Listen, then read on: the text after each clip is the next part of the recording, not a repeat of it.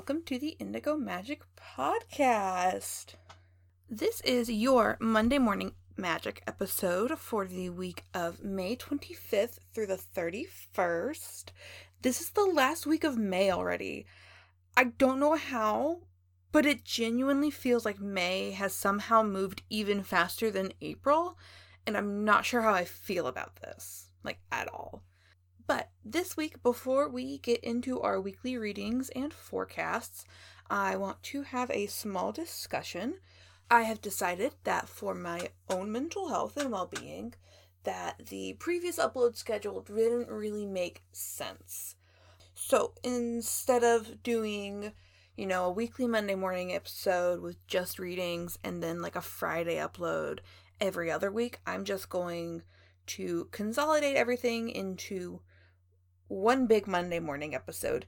I will try to keep them short. I can't promise anything. Today's script is 6 pages long because we have things to discuss. But before we go any further, I also want to make it very clear here what my mission for this podcast is, because I feel like I've been experimenting and playing around with content without really giving you, the listener, any true statement on who I am and what I do. So my mission here at Indigo Magic is to give clients and customers and followers a community of support and the tools that they need to heal their spirits, reconnect with the divine, and discover their own power in the world. And my vision for this, even though I'm in the starting stages, is that Indigo Magic is a place that offers spaces and services to help those healing from religious trauma find their own spiritual beliefs and step into their power and faith through esotericism and mysticism using tools such as tarot, astrology, and group healing. So this podcast is going to shift gears again. I'm still going to be doing these weekly readings because I believe getting in touch with the divine is very necessary for finding peace in the busyness or uncertainty of life each week. But before we do that, each episode, I want to discuss different topics on spiritual healing, especially coming out of an evangelical tradition, and how to find your own beliefs and your own spiritual power. The episode on color correspondences that I did a couple weeks ago is a great example of this. We did an exercise where I gave you the historical and traditional understanding of some colors, but then I also ran an exercise where I helped you find your own correspondences of each color. So we'll be discussing not only things along those lines and about witchcraft and how to find your power in that, but also about Christian and evangelical culture, because that's who I'm here to serve. I'm here to serve Christian mystics that are deconstructing their faith or are looking for a new spiritual community even after being hurt by the church. So, just a heads up, we will be discussing some pretty heavy topics from time to time because healing is hard work. People go through some really awful stuff, especially at the hands of the church. And I just want to make sure that, you understand that, if this doesn't vibe with you or you're not in a place where you can handle heavy topics, I totally understand. I do not feel bad if you have to move on to something else or another podcast. This energy is not for everybody at every time, Don't feel bad about having to set aside Monday morning magic until you're ready again, okay? All of the episodes are still going to be there, no matter how cringy I think my first episodes will be in a year or 2 years. Everything is still going to be here for you to come back to when you're ready. Alright? This week we will be discussing something uncomfortable, and we will be talking about the hierarchy and power of abuse within the evangelical and Protestant communities. If this is something you've been directly affected by and do not feel safe listening to this topic or feel as though it is damaging to your healing process and your soul, I am going to encourage you to come back later on in this episode at the timestamp provided in the show notes, or to simply put this episode aside and come back again next week and join us with a different episode, or pick this episode back up when you feel safe and ready to do so, okay? So, this episode is inspired by the amazing Brenda Davies at God is Grey and her recent conversation she shared with us where she talked to Stell, who is the daughter of Matt Jacobson, who leads a group of other couples who run ministries over in the Pacific Northwest, mostly home churches and blog style ministries, and Instagram ministries kind of a thing. I know I gave my initial comments about this on my Instagram stories when I first watched the episode last week, and Brenda and a couple of other progressive influencers shared it, and that's probably where you found me from. So welcome, hello. I'm going to keep talking about it because it's important. But I'm also so thankful that you guys are tuning in and listening and giving me a chance to help heal your soul and your traumas. But for the past week since I watched that video, and I've watched bits and clips of it again over the week, there have been some things stirring around in my heart and my mind about holding those in pastoral leadership positions accountable. And I also had somebody ask me, how am I able to look at and discuss and take in stories about pastoral and religious abuse so, like, quote unquote, easily? That I will talk about later in an Instagram post sometime this week. But right now I want to talk about this holding pastoral leadership positions accountable. For me, it was very easy to listen and discern that Stell's story is true, and it is painful that it is true, because I have also seen pastoral abuse in my personal life and experience within the church. So this idea of outspokenly holding leaders and pastors accountable and responsible for their behavior seems to be very scary to evangelicals. I'm not sure where exactly that started, but it seems to be pretty pervasive. Not a lot of people feel safe or comfortable with calling out pastors when they say something contradictory to the Bible, or they behave in a way that is contradictory of what we know to be a pastor's behavior and the way that they are supposed to be interacting with the world. I think after the Me Too movement began, we did see a lot of Church Too movements where people were calling out pastors and those in the leadership positions of doing horrendous things and getting away with it because nobody wanted to question a man of God. However, being a pastor and a man of God does not equate you to Jesus. You are not sinless. And oftentimes, pastors are not given any accountability for their actions. So, coming from a biblical perspective, it is very clear that accountability of both positive and negative behaviors is highly encouraged and even commanded throughout the entire New Testament because of situations that we now see as pervasive across an entire global subculture. We see what happens when people are not held accountable for their actions, when people are not held accountable for their beliefs, for saying something contradictory to the Bible, for behaving in ways that is not becoming of a quote-unquote man or woman of God. And even in Proverbs, it says that iron sharpens iron, and one man sharpens another, right? Accountability is not about watching someone to condemn them as soon as they mess up. It is about walking this spiritual existence through the physical world and having someone alongside of us helping us and guiding us and supporting each other along the way. When it comes to holding leadership accountable, it is absolutely imperative. These are the people we are trusting with our soul's health and well-being. We should be able to hold them to a higher standard of behavior than we hold anyone else in the congregation. In fact, James goes so far as to say we will hold stricter judgment on teachers. In chapter 3, he talks about the tongue as a fire, a world of iniquity. The tongue is set among our members as that which defiles the entire body and sets on fire the course of our life. No one can tame the tongue. It is a restless evil and full of deadly poison. With it we bless our Lord and Father, and with it we curse men who have been made in the likeness of God. My brethren, these things ought not to be this way. Does a fountain send out from the same opening both fresh and bitter water? Can a fig tree produce olives, or a vine produce figs? Nor can a salt water produce fresh. And it's really showing that, like, this double standard of how you behave in one sense and then how you behave in another sense is absolutely not going to fly when it comes to somebody who is in a leadership position in a spiritual situation. You cannot love God and curse your neighbor. That's not how this works. If you love God and curse your neighbor, you curse God. And again, in Luke 12, Christ himself said, "Who then is the faithful and sensible steward whom his master will put in charge of his servants to give them their rations at the proper time? Blessed is that slave whom his master finds so doing when he comes. Truly I say to you that he will be put in charge of all his possessions.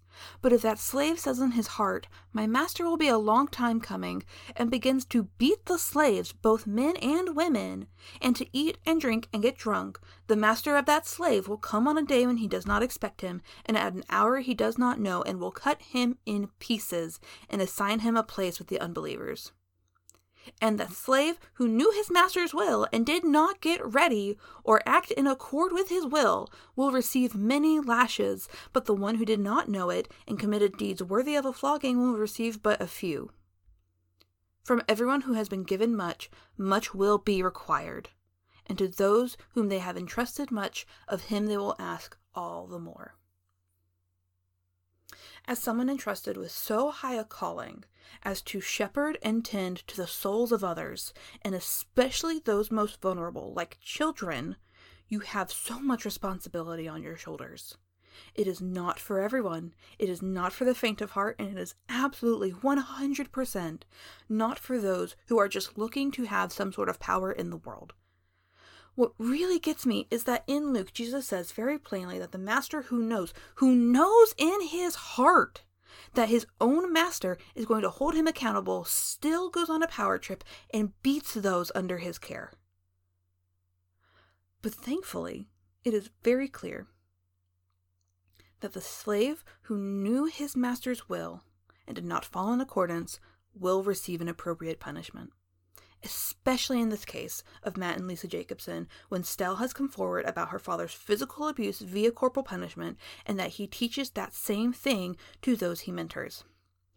Matt Jacobson claims to be a man of God who is teaching the Bible, who knows the Bible, but yet still continues to treat his children in this manner. He actively says that it should hurt the child to punish them because you need to break the child in order to train them.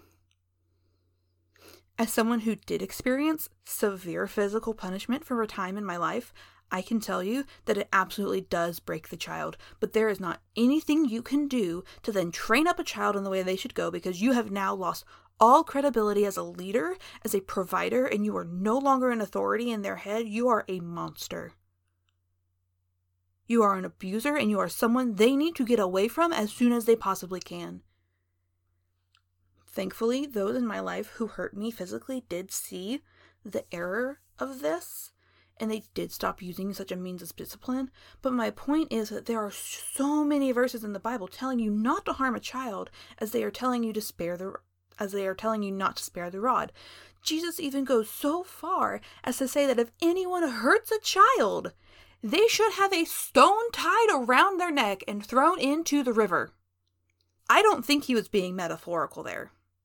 Children are precious and are learning, and as someone who is learning, they will make mistakes, and that is okay. There is a way to teach a child right and wrong without causing undue pain or abuse.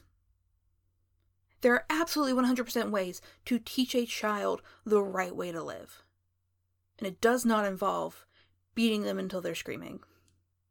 Back on subject, accountability of leadership. I find it incredibly frustrating, especially with the group of people that Brenda talks about, that it seems to me as though all of them lack the credentials needed to be a truly ordained pastor. Looking at Matt Jacobson's About page, there is mention of studying at 2 different colleges for 5 years, but there is no mention of graduating and no mention of being ordained into a pastoral position by a church body or by a denominational board. It is also very common knowledge that his mentee, Dale Partridge, has started a Bible college where he himself has never finished seminary and has not been ordained as a pastor either. You know, as much as I complain about the Southern Baptist Association and their theology as a whole, the way that they go about training up and ordaining pastors is actually very biblical and very strict and guided, and it's absolutely brilliant. Obviously, it has its flaws because some people are incredibly good liars, and they also have a very strict idea of who can become a pastor. But it is based on the biblical outline for teachers and leaders. So what what even are those? Like, what makes a good pastor biblically? In 1 Timothy chapter 3, Paul lays out the groundwork for how to vet leaders within the church. In modern day interpretation, this includes pastors and bishops, and many denominations now use it as a basis for anyone they hire or bring on staff. So let's just jump into it. Therefore, an overseer must be above reproach, the husband of one wife, sober-minded, self-controlled, respectable, hospitable, able to teach, not a drunkard, not violent, but gentle, not quarrelsome, not a lover of money. He must manage his own household well, with all dignity, keeping his children submissive. For if someone does not know how to manage his own household, how will he care for God's church? He must not be a recent convert, or he may become puffed up with conceit, and fall into the condemnation of the devil. Moreover, he must be well thought of by outsiders, so that he might not fall into disgrace, into a snare of the devil. Looking at verse 4, I am sure Matt Jacobson would say he is following this guideline. However, verse 3 also says that he should not be violent, but gentle, not quarrelsome. From Stell's testimony of life in the Jacobson home, we can 100% say that Matt Jacobson is a violent man. There is also something that is overlooked here in verse 7. He must be well thought of by outsiders so that he might not fall into disgrace. If you are a part of a religious community, and there are people outside of that religious community saying that your pastor is a bad man or a bad pastor for whatever reason, that's probably a red flag. Because outsiders, honestly, are not going to care about what a pastor says or does because he is not their pastor. But if word gets out that your pastor has done some awful, awful things and the outside community is talking about it, then something is very clearly wrong, such as the case here with the Tumalo Bible Fellowship. Word has gotten out about Jacobson's transgressions, and now there is no hiding. Likewise, Paul lays out guidelines not just for pastors and bishops, but for deacons and other lower-level, quote-unquote, leadership positions in the church as well. He says, deacons likewise must be dignified, not double-tongued, not addicted to much wine, not greedy for dishonest gain. They must hold the mystery of the faith with a clear conscience. And let them also be tested first. Then let them serve as deacons if they prove themselves blameless. Their wives, likewise, must be dignified, not slanderers, but sober-minded, faithful in all things. Let deacons each be the husband of one wife, managing their children and their households well. For those who serve as well as deacons gain a good standing for themselves, and also great confidence in the faith that is in Christ Jesus. I'm going to say this, and it's going to piss some people off. But the kind of men that Paul is describing here and in the previous passage are men who are in tune with their divine femininity. These are men who are patient and kind and caring and compassionate, all of which are qualities that are traditionally feminine. A macho man who has no idea how to cry and how to have healthy male friendships is not going to be a healthy leader. A healthy leader is in tune with the mystery of the divine, and through his service gains confidence in their own faith. These are not positions of power. These are positions of service. You're not here to look good. You're here to push up your sleeves and get down and dirty, and to pull up the least of these. These guidelines aren't a lot. They're not these impossible expectations of how you have to behave. But if you cannot even follow these guidelines, how can we expect you to be in a right relationship with the Lord? And that's the point, is that these are markers of being in a right relationship, not only with the Lord, but with your spouse, with your children, with your congregation. So as a member of a congregation, not in a leadership position, how can you hold your pastor or leader accountable? Just like Brenda said, Christ says if your brother or sister sins, go and point out their fault just between the two of you. If they listen to you, you have won them over. But if they will not listen, take one or two others along, so that every matter may be established by the testimony of 2 or 3 witnesses. If they still refuse to listen, tell it to the church. And if they refuse to listen, even to the church, treat them as you would a pagan or a tax collector. I have an example of this from my personal life. The pastor that I was taught under growing up was my pastor for over 10 years. until college. He was incredibly smart, very well taught, but he was often very aloof and didn't have a lot of close personal friendships. He was very strict in the way he wanted his children, two of whom were my best friends growing up, to be raised, and they were also homeschooled, so they wouldn't be defiled by the world, basically, which a lot of that should have already been red flags about the way he treats his children and the way he expects others to be treated. It didn't really show up until later, though. But when I was a junior in college, my parents called me and my sister one day after church and told us that he had been outed as having an affair with the children's ministry director. His son found out, and from what I understand, did exactly what he was supposed to do. He went to his dad and asked for an explanation, and when that wasn't seeming to do anything, he went to his mom, and they went to the deacons, and the deacons held him accountable for these actions. When he basically refused to end the affair and instead wanted to leave his family, they fired him and brought the transgression before the church, and the church cut him off. And that is exactly the way it should be. It is painful, especially when it is somebody in leadership who knows better. But that is honestly the kindest way to deal with sin. You are giving them 3 chances to repent and correct course. And if they still want to live that life that they know is not beneficial, that is on them. That being said, there is a really good article that I found that lays out some systems so that pastors can garner that accountability within a congregation before anything ever happens.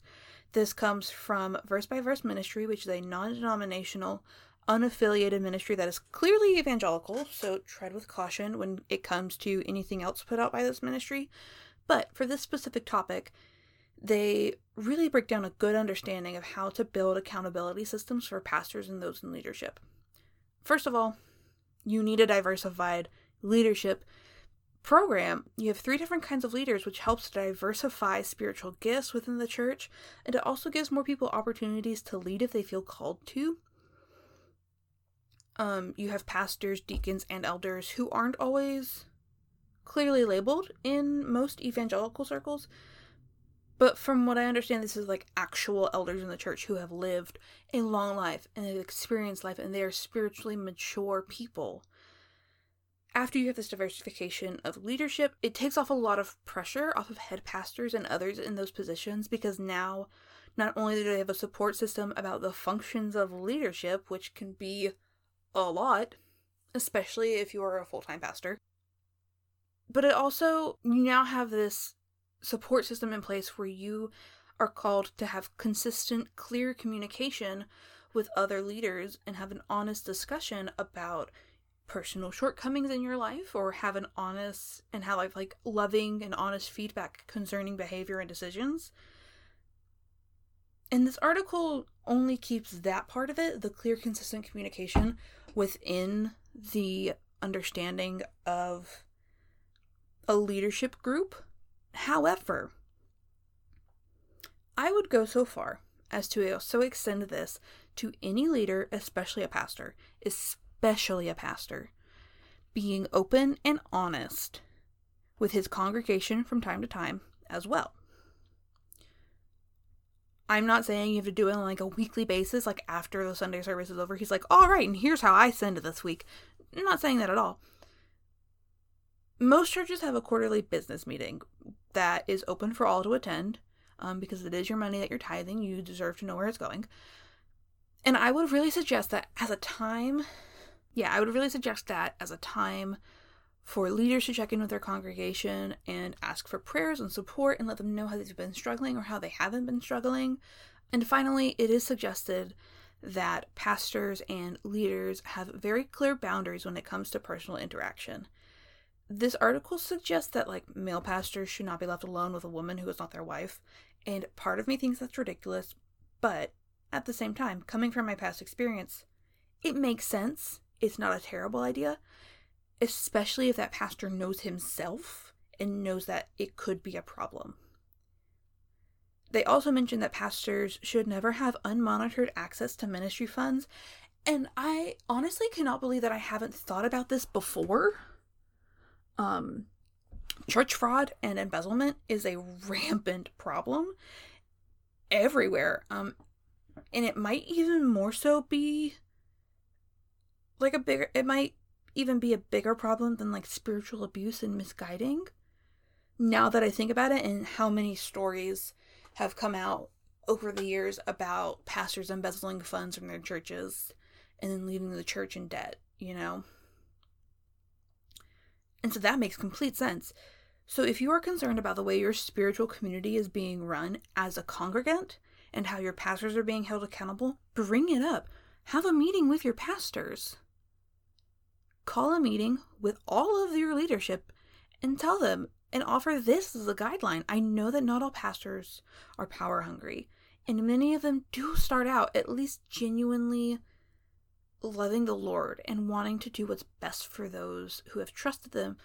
But power is a hell of a drug.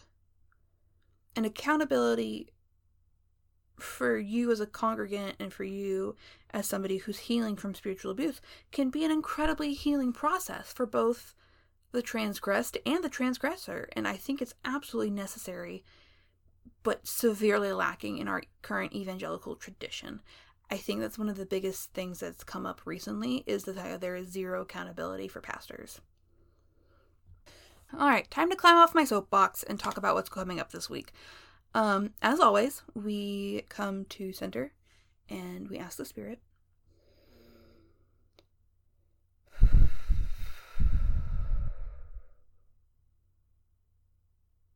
What do we need to keep in mind for our healing this week?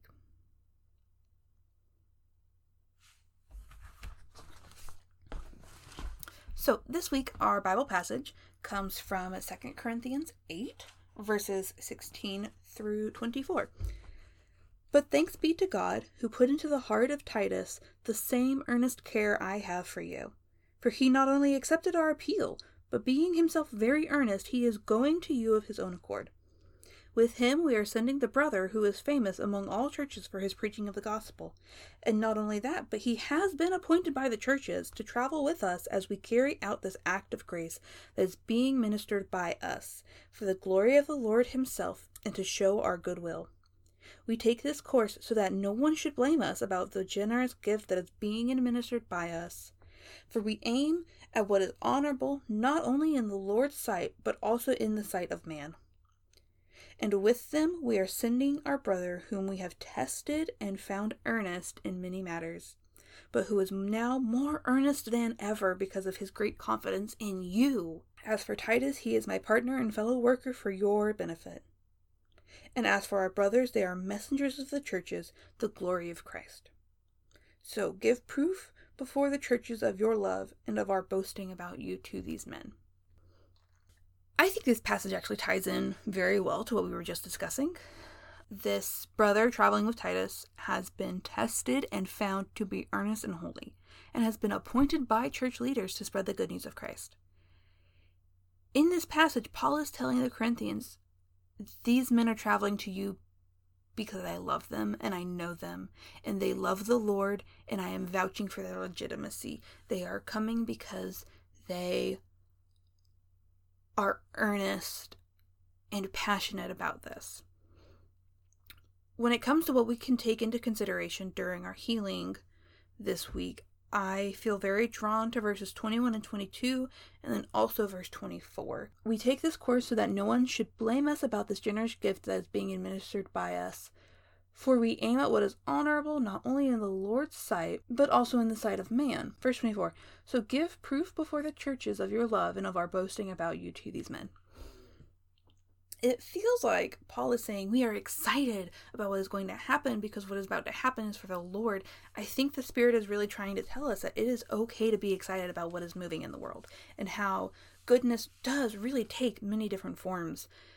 But we know that we must aim to be honorable, not only in the sight of God, but in the sight of man. I think what this means is not that we must follow the status quo, we must follow evangelicalism, we must do what, people think that we should do.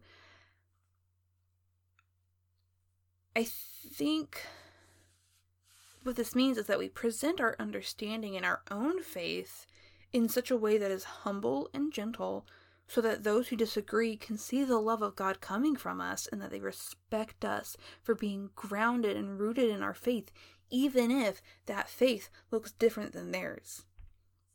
And then verse 24, it really calls us to show up and love each other.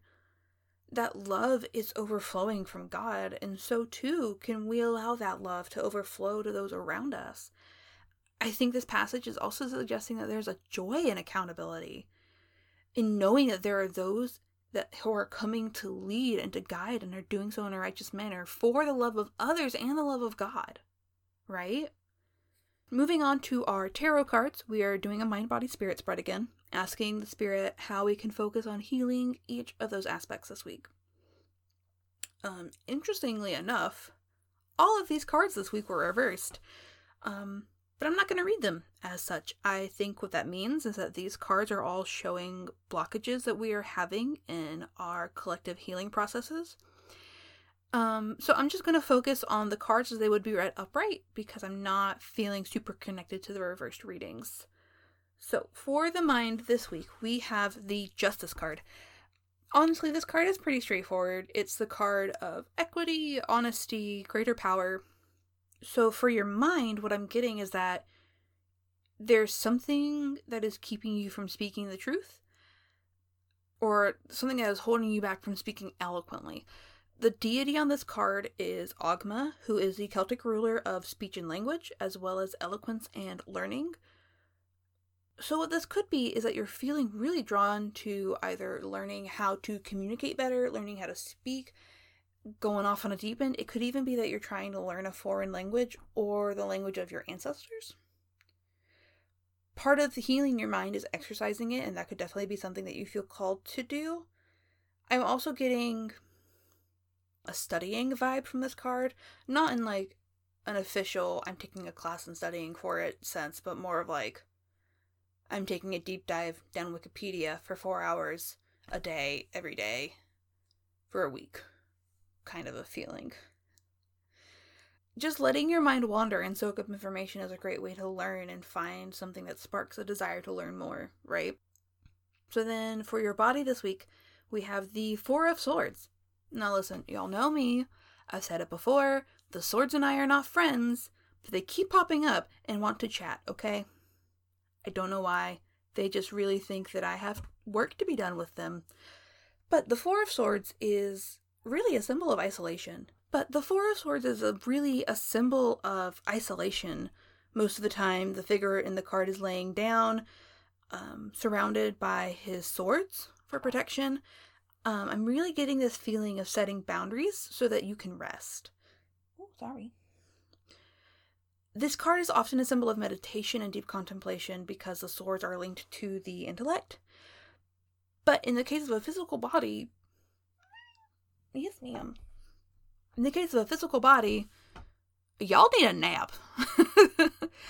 I'm going to suggest taking a page out of my mom's book and tell you to schedule a nap. Take some time out of your day and take a nap.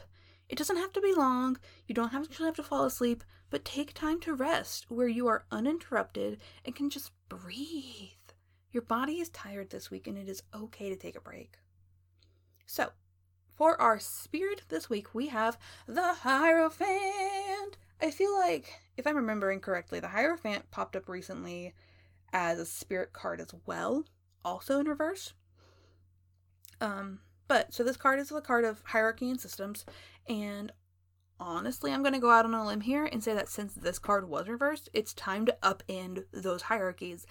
I think there's a big wave in the spiritual community, especially since it's retrograde season, where old systems are being knocked down. Find a way to hold those leaders in your life accountable, not just pastors, but political leaders and family members. Yes, ma'am, exactly. Preach it. Family members, bosses, other spiritual leaders. Your spirit cannot grow if it is being bound by rules and traditions that are no longer serving a good purpose. Heal your spirit, let go of those expectations, and hold those who have done wrong accountable. Alright, rounding off this reading today, we've got our Oracle card of the week, and we have communication. Y'all. The spirit is moving and shaking today. Whoo! Whoo, boy. All right, so description of the card. Communication is key. With other humans, perhaps, but more importantly, with your spirit guides and teachers. Oh! Y'all, I have not had such a cohesive reading in a long time. Something big is happening, y'all. Okay. Yes, ma'am. Practice your listening and speaking skills, both in this physical world and in the spiritual realm. There is much that you need to say, and even more that you need to hear to strengthen your relationship to spirit. This card is pretty straightforward. Accountability is the theme of this week, and we are going to be moving and shaking and speaking with confidence. And listen, communicating honestly and openly can be very scary. I'm not going to sit here and say that it isn't. I get chills and get shaky every time I do a reading because communication on such a vulnerable level is intense. And the fear of judgment for what you say is always there in the back of your head. But honestly, this message has come up for me multiple times in my life, but be scared and do it anyway. And I think this communication card is giving us that same message. Be scared, but do it anyway. Be scared, but say it anyway. Be scared, but call out injustice anyway. If you want to meditate on this card, daffodil is a great flower to work with. It's a little teeny tiny trumpet that can enhance the ability to both hear and speak with the spirit world. And angelite is a stone that promotes communication with both the spiritual and physical realm. The affirmation for this card, I think, really does help ground you and kind of let go of some of that fear. I would definitely suggest meditating on it for this week. I am a skilled communicator. I speak with clarity and kindness. I listen attentively without prejudice or prejudgment. I ask questions and cultivate curiosity. Alright, guys, I think that is all I have for you this week. I know this episode is a bit longer than normal, but I think this is going to be our new normal. I think this was a very important thing to speak about. Again, if this was uncomfortable for you, it could be that you're just not ready to do that work yet. So don't push yourself too far. If you feel like that is not what you're supposed to be doing right now, then don't. But just know that there is a wave coming through the spiritual community, through religious circles, and we're just holding people accountable for their actions. Alright, even if it was years ago. What they do and what they say needs to be brought to the light. Okay?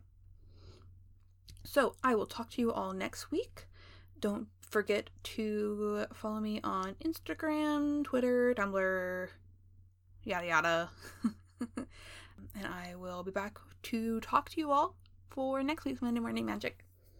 Blessed be, y'all.